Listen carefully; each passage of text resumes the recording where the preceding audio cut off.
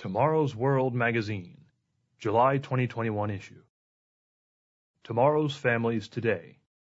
The Value of No, by Rod McNair.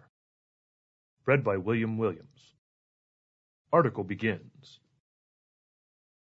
Watch a little child learning to walk, and you will witness pure joy. Chubby hands grasp the edge of a small table, and little legs hoist the child up to a wobbly, standing position. A big smile lights up the face, as if to say, "Look at me, I did it." Exhilaration radiates from wide eyes and an open-mouthed smile. He or she has conquered a new challenge, and it is a thrilling experience. These are mental snapshots that parents remember for years to come. But there's another experience that creates a very different reaction. It's when a child first comes face to face with the word no. Mommy or Daddy says a forceful no for throwing food on the floor, poking a metal key into an electrical socket, or punching a playmate. What happens to that bright and beautiful smile? It melts away. Shock, disappointment, and even anger may follow. The previously exuberant face falls into furrows and creases of hurt and sadness. Before too long, an ear-piercing cry erupts. Baby has been exposed to the word no. Do you remember your parents ever using that word when you were growing up? If so, be grateful, because they gave you one of life's greatest gifts, an understanding that happiness is more than just demanding and receiving your wants and desires. Believe it or not everyone walking around today has received that precious gift. Modern parenting has often focused on pleasing children at all costs and eliminating any source of discomfort, instead of on teaching the enduring values of character and self-discipline. Subhead: Not to be told no.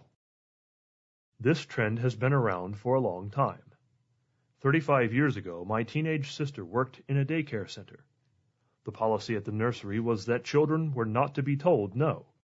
Misbehaving children were to be given a distraction. If they were having an altercation with other children, they were to be offered a toy. If they were grouchy, cranky, or unwilling to comply, they were to be directed toward a different activity. But never was the word no to be used. To those of us whose parents didn't bend to our every whim, this sounds a little strange, but not everyone was blessed with such parents. And maybe that's the problem. For some, the clear line between good and bad behavior has long since been blurred.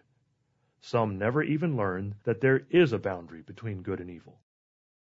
Why else do we see so many commit such heinous acts as adultery, murder, and fraud?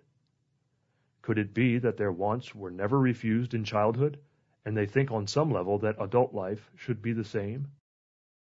They are just acting out the values they have intentionally or accidentally been taught. Yet there is a better way. Subhead: Why no is important. Why do we need to learn the meaning of no as children? If we are never told no, we grow up thinking we can have our way all the time, and that sets us up for disaster in real life. If we grow up believing we are always right, we will struggle in relationships because relationships demand understanding of the other person and willingness to accommodate that person's wants and needs. If we grow up never having our desires curbed, we will go into adulthood as self-centered takers instead of givers, who have learned that, in the words of Christ, it is more blessed to give than to receive. Acts chapter 20, verse 35.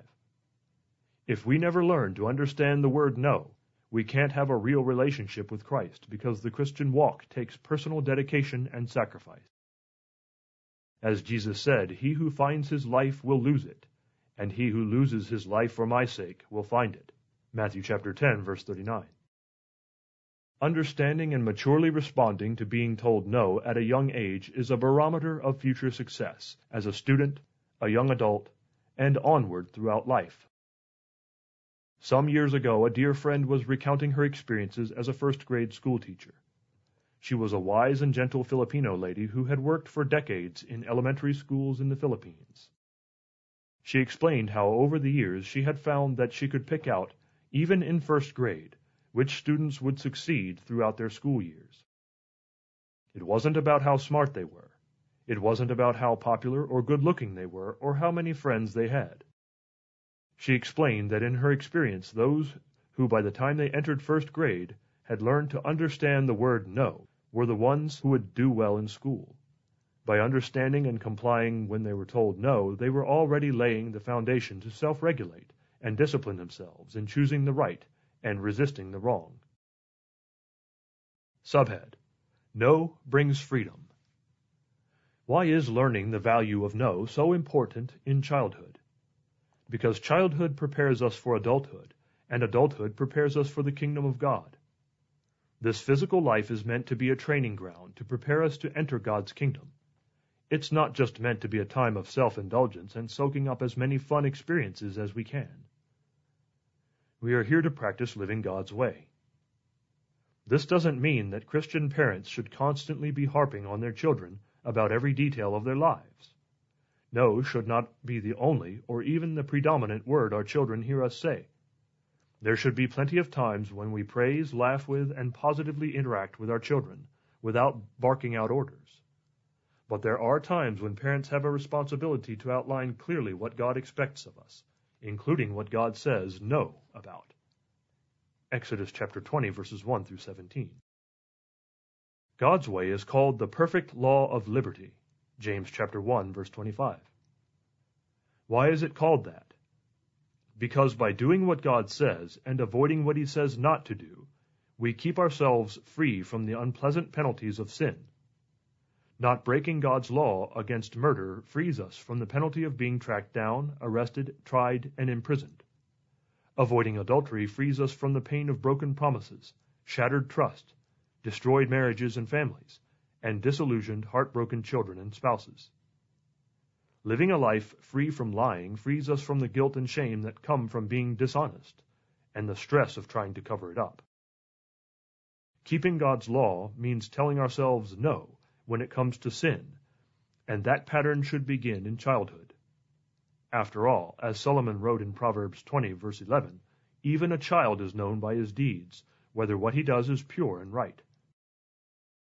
Our children will be far better off if we ingrain in them that it's right and good to tell themselves no, rather than engage in actions or behaviors that are dangerous or destructive.